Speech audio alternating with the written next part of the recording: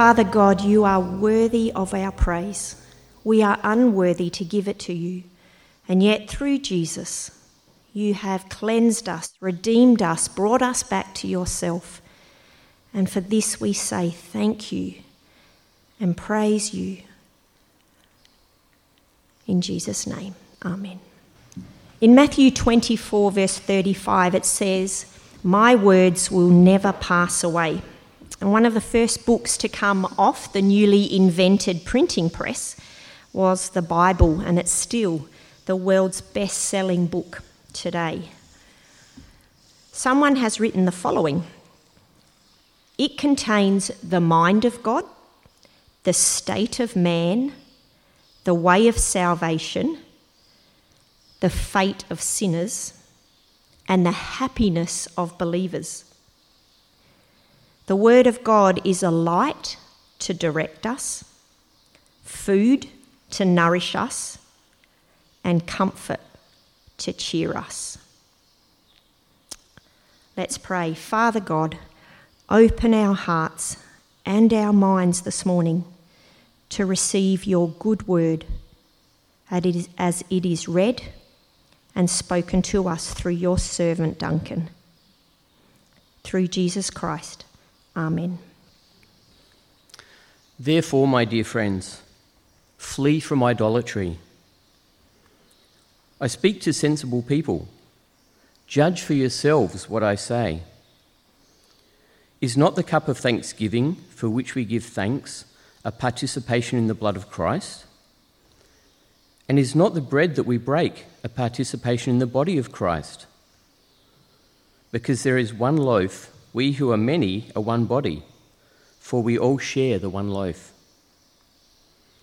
Consider the people of Israel. Do not those who eat the sacrifices participate in the altar? Do I mean then that food sacrificed to an idol is anything, or that an idol is anything? No, but the sacrifices of pagans are offered to demons, not to God, and I do not want you to be the participants with demons. You cannot drink the cup of the Lord and the cup of demons too. You cannot have a part in both the Lord's table and the table of demons. Are you trying to arouse the Lord's jealousy? Are we stronger than he? I have the right to do anything, you say, but not everything is beneficial. I have the right to do anything, but not everything is constructive. No one should seek their own good, but the good of others. Eat anything sold in the meat market without raising questions of conscience, for the earth is the Lord's and everything in it. If an unbeliever invites you to a meal and you want to go, eat whatever is put before you without raising questions of conscience. But if someone says to you, "This has been offered in sacrifice," then do not eat it, both for the sake of the one who told you and for the sake of conscience. I'm referring to the other person's conscience, not yours. For why is my freedom being judged by another's conscience? If I take part in the meal with thankfulness, why am I denounced because of something I thank God for? So whether you eat or drink, or whatever you do it all for the glory of God. Do not cause anyone to stumble, whether Jews, Greeks, or the church of God, even as I try to please everyone in every way. For I am not seeking my own good, but the good of many, so that they may be saved. Follow my example, as I follow the example of Christ. Next week, we're going to start a new series in the lead up to Christmas called Veiled in Flesh. And what we're going to be doing is looking at a key passage each week that talks about why Jesus came. So that's going to be a good opportunity to maybe bring someone along to hear the good news of Jesus. Okay, but on to our talk today. So I wonder, how was your run this week? Here we go. We all went for a run this week. Did you know that? Even those of us who would never strap on running shoes, Because all of us are in the one race that really counts, right? We saw that last week. Paul describes the Christian life like a race. He says, run with your eyes on the prize, the eternal crown. I mentioned also last week I've stuck this note on my computer with some just helpful reminders coming out of the passage. And it was very helpful this week because I've had major frustrations with my computer. I think it might have been sort of God's sense of humour, maybe his kindness. When I was getting frustrated and angry, it kept freezing and stalling and rebooting. I had that in front of me. Keep my eyes on the prize, an eternal reward. Heed the warning of those who fell. Put my confidence in God alone, not my computer. But as we head into this passage, Paul keeps going with this image of running, except this time it's more like this. Love this picture. I mean, I think she's safe, so don't... But this time, the running that Paul has in mind is more like this. Less of a race to the finish line and more of a kind of run for your life kind of run. Poor girl. We saw from at the end of last week's passage, you remember this, that God is faithful, and when we're tempted to sin, when we're tempted to move away from him, he will provide a way out. Now, the big threat that Paul's dealing with in these chapters is, of course, the issue of idolatry. How the Corinthian Christians should live in a culture that's swept up in the worship of false gods. And as he wraps up this section, Paul says that when it comes to idolatry, God's going to provide a way out. He's already said that. When it comes to idolatry, the way out that God provides is to flee. To run from it as far and as fast as you can. He says in verse 14, straight after saying God's going to provide a way out, verse 14, therefore, my dear friends, flee. Flee from idolatry. Now, idolatry in the ancient world meant actually bowing down to literal statues, right? The gods of the nations that were represented in these statues in temples around the place.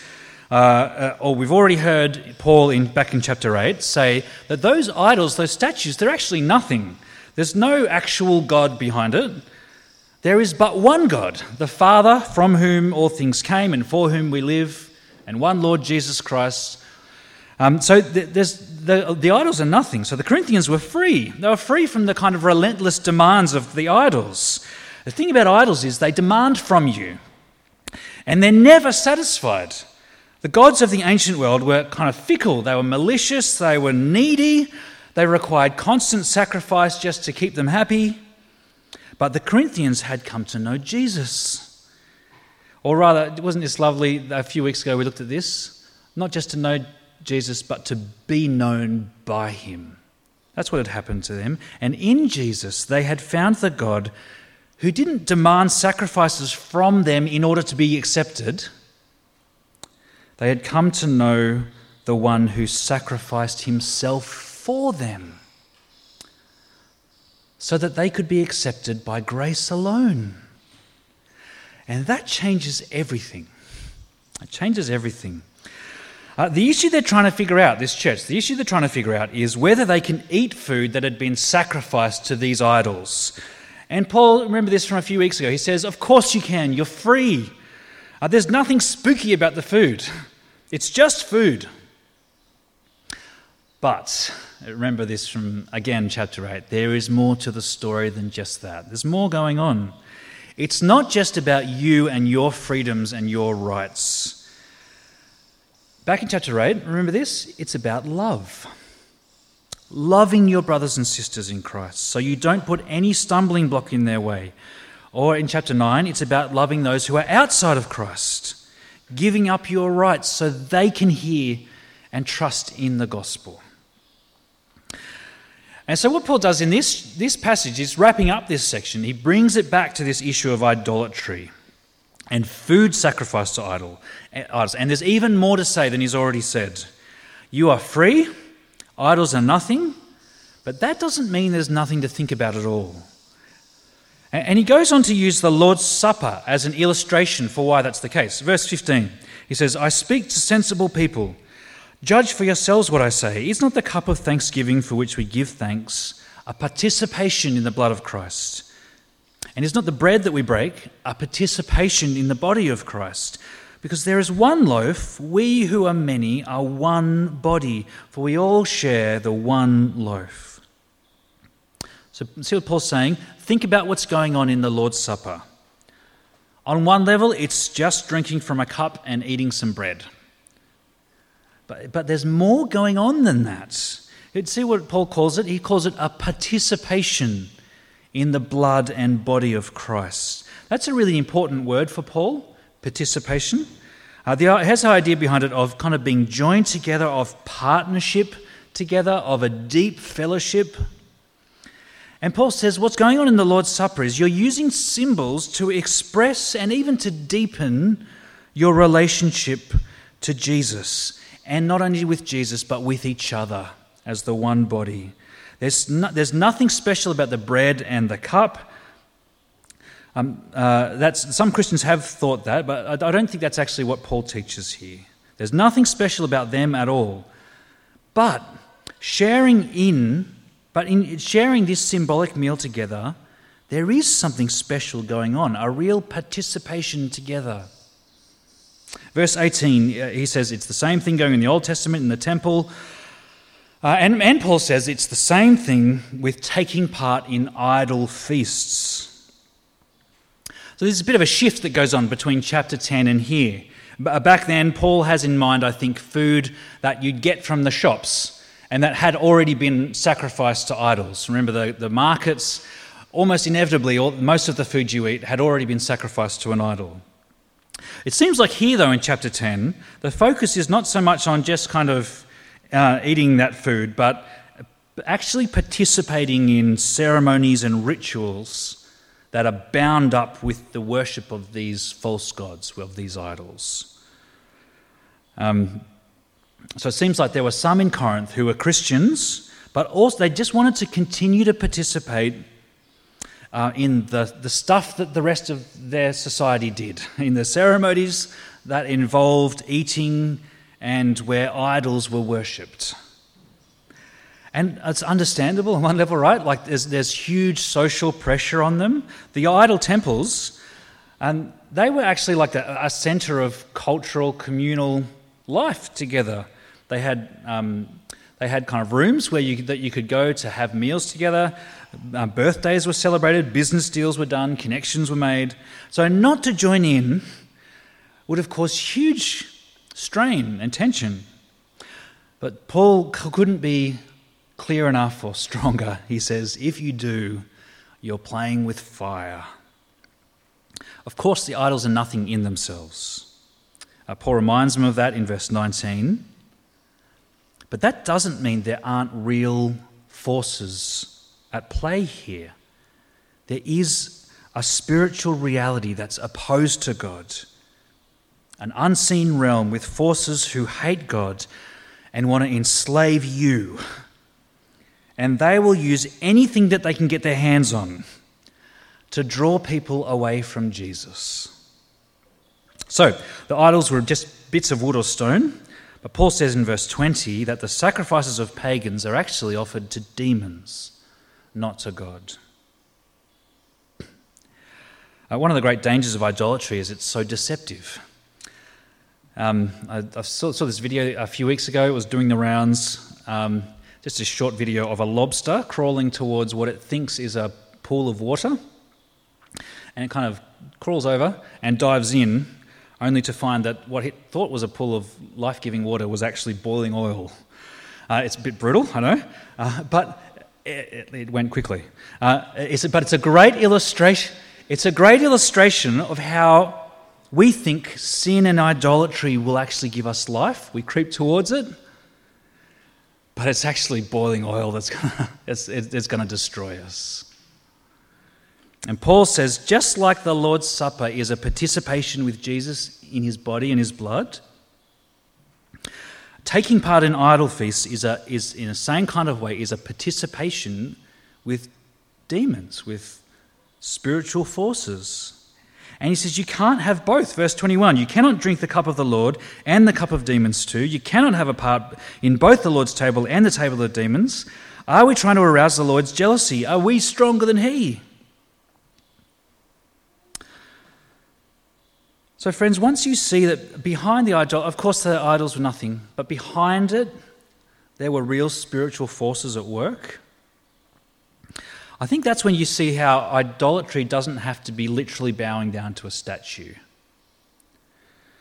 In some places and in some times that is the form it takes. Some of us may have experienced that. But Satan is just as happy to use the gold in your bank account to draw you away from Christ as he is a golden statue. If he can get you to worship that, to put that in God's place, he's happy. Idolatry is first and foremost not about what we bend our knees to, but what we bend our hearts to. What we bend our hearts to. And that means anything that's not God can become an idol for you, for us. And often, this is why idolatry is so deceptive. Often it can be a really good thing. A relationship, a job, even our family. When it stops being a good thing that you receive and becomes a God thing that you must have at all costs and that you are looking to for your purpose and significance, it's become an idol. And our modern gods are just as relentless and demanding as those ancient idols. They don't give life. They only take it. So, you might worship status, or money, or sex, or your appearance, or the approval of others. Worship those gods and they will never have enough. You will always be sacrificing to them. You will never have security or peace. It's a great quote from C.S. Lewis. He says, "Human history is the long, terrible story of man trying to find something other than God which will make him happy." The long, terrible history of man trying to find something other than God which will make them happy. That's what our idols are. Trying to find something other than God that will make us happy. And God says to us through his apostle Paul that the way out he provides from idolatry is run. Flee it. Flee it. So that's the negative command. And we need to hear it. We need to hear it. But there's also a positive command here. A positive one. That's kind of the second half of this passage Paul shifts to. We don't just flee from something. We follow someone. We follow someone. Chapter 11, verse 1. Not sure why they put the chapter division there. But anyway, chapter 11, verse 1, Paul wraps this up by saying, "Follow my example as I follow the example of Christ." This is so helpful in navigating how to live in a world of idols. We have people who've gone before us, who've done it. We see the life of the Apostle Paul. It's kind of a worked example. But ultimately, you see where our model is? It's Jesus. It comes from Christ himself. And there are two things Paul highlights about the way he follows Jesus in living in a world of idols. There's two things that he highlights. Following Christ means he wants to have two great goals, two great motivations for whatever he does, for whatever you do. Verse 31, we get the first one. "So whether you eat or drink or whatever you do, do it all for the glory of God." That's how Jesus lived. He lived for the glory of his Father. He lived in obedience to his Father's will. Living for God's glory means you won't have anything to do with idols. You will flee from them. But there's more to say than that. It's not just that. Do you notice how naturally Paul just moves from talking about living for God's glory and everything to his next great goal? Verse 32, "Do not cause anyone to stumble, whether Jews, Greeks, or the church of God, even as I try to please everyone in every way, for I'm not seeking my own good, but the good of many, so that they may be saved. We already saw this back in chapter 9. This was Paul's goal, to become a slave of all, to win some. He's not talking there about being a pushover, just doing whatever anyone asks him to do. He's talking about giving up his rights so that others can come to know Jesus. And I think we see in this little section is the bigger picture. It's wonderful. See the connection between these two things. Living for God's glory means seeking the salvation of others. And I think that tells us something wonderful about who our good God is. He is the God of salvation, whose glory is to save. So different from human glory, right? That's so self-focused. God's glory goes out from him in self-giving love. He saves those who are in rebellion against him. He saves at unimaginable cost to himself in the body and blood of Jesus given at the cross. So living for God's glory means living for the good of others and their ultimate good through the gospel. I think those two great goals that Paul has are really, they kind of are the logic behind what he says in that middle chunk that we haven't really focused on. Verse 23, I have the right to do anything you say, but not everything is beneficial. I have the right to do anything, but not everything is constructive. No one should seek their own good, but the good of others. You see that same thing going out there. This is not neat. Living like this is not neat. It means kind of having a sensitivity to the people around you, taking interest in them. It's actually a really difficult discipline, but something that we need to practice. Take interest in the people around you and think humbly and carefully how you can best serve them for the glory of God. That's what you get in these next verses. So he says, this is the kind of complexity, the messiness of it. He says, if it's just a matter of private eating, go for it. Verse 25, eat anything sold in the meat market without raising questions of conscience. It all belongs to God. The earth is the Lord's. And not only that, if that's, in your own home, not only that, if your Hindu friend invites you out for a meal, it says go for it. Verse 27, if an unbeliever invites you to a meal and you want to go, eat whatever is put in front of you without raising questions of conscience. So a Christian is free to do all of those things, but here's where it gets a bit more complicated. Paul kind of imagines this scenario where you're out at a meal with unbelieving friends. And in verse 28 he says, but if someone says to you, this has been offered in sacrifice, then do not eat it, both for the sake of the one who told you and for the sake of conscience. I'm referring to the other person's conscience, not yours. For why is my freedom being judged by another's conscience? If I take part in the meal with thankfulness, why am I denounced? Because of something I thank God for. See, Paul's free. He's not doing this because he's anxious or nervous about himself. He's doing it out of love.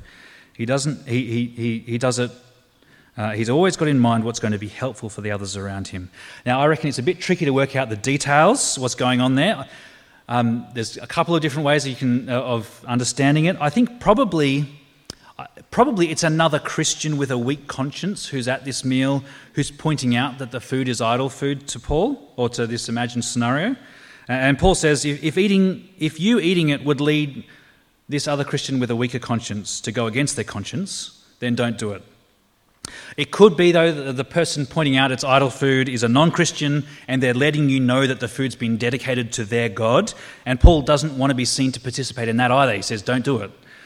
No, it's a bit hard, but either way, the principle's the same, right?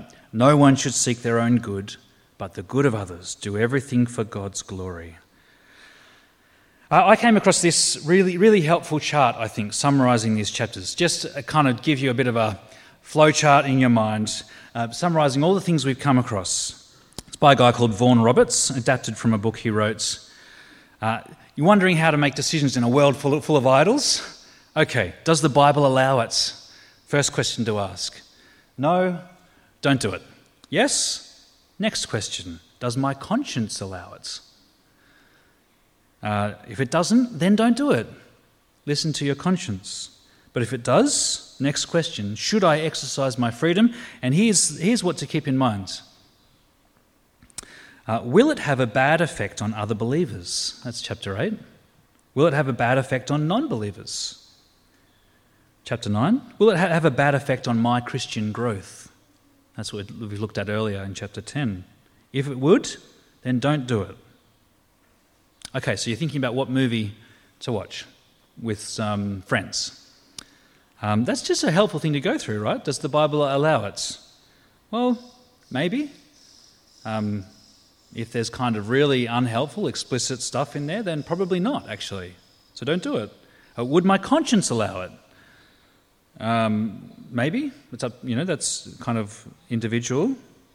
But where these chapters really want us to focus is, how does the exercise of my freedom impact the people around me? Would it have a bad effect on someone else? If it would, we don't do it.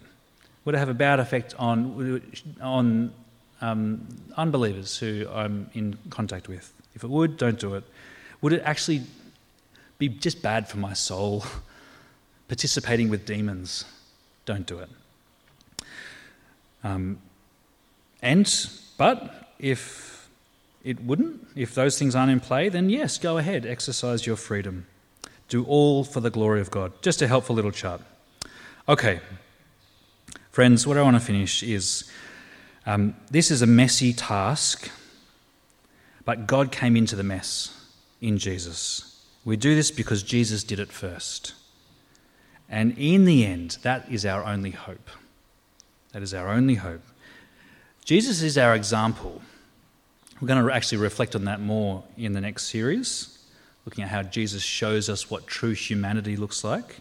But remember the big picture of 1 Corinthians. This whole letter is embraced by the gospel, by Jesus' death at the start and his resurrection at the end, which means Jesus is more than an example. This is a great quote from Martin Luther. The chief article and foundation of the gospel is that before you take Christ as an example, he doesn't say don't take him as an example, we should, we're told to, but before you take him as an example, you accept and recognize him as a gift, as a present that God has given you, and that is your own.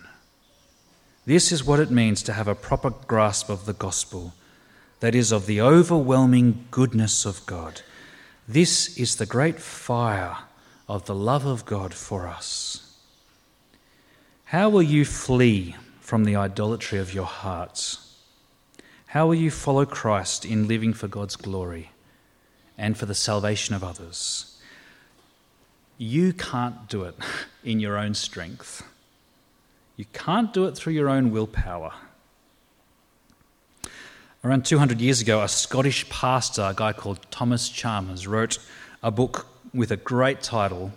The title is The Expulsive Power of a New Affection. It's in your handout. The Expulsive Power of a New Affection. Your affection is what your heart is set on. The point he makes is it's not simply enough to say no to our idols. You might flee from one straight into the arms of another. But he writes this: there is not one personal transformation in which the heart is left without an object of ultimate beauty and joy. Its desire for one particular object may be conquered, but its desire to have some object is unconquerable. The only way to dispossess the heart of an old affection is by the expulsive power of a new one. It's old language, but do you get what he's saying? You need something else to expel your idols, to take that place in your heart. We know no other way by which to keep the love of the world out of our hearts than this, to keep in our hearts the love of God. Friends, we need to be captured by a better vision, a purer hope, a more wonderful love, a new and better affection that can drive out our idols. That's why Paul says both flee from and also run to this eternal reward, this better vision, giving glory to Christ our King. setting our hearts on him who leads us out into the world in gospel-shaped love, who, as we're going to sing in a moment, who is himself our daily bread and whose living water satisfies thirsty souls. So let's pray. Our God, we confess that our hearts so often are drawn away by our idols, by things of this world that we are looking to for significance and meaning and purpose. Our God, we confess this before you. Help us to flee from them. Keep us from fleeing from one idol to another, though give us this great vision of your glory that is shown most wonderfully in your goodness in the gospel. Fill our hearts, we pray, with that vision, so that there's just not any room for idols to dwell. And we pray that for your glory in Jesus' name. Amen.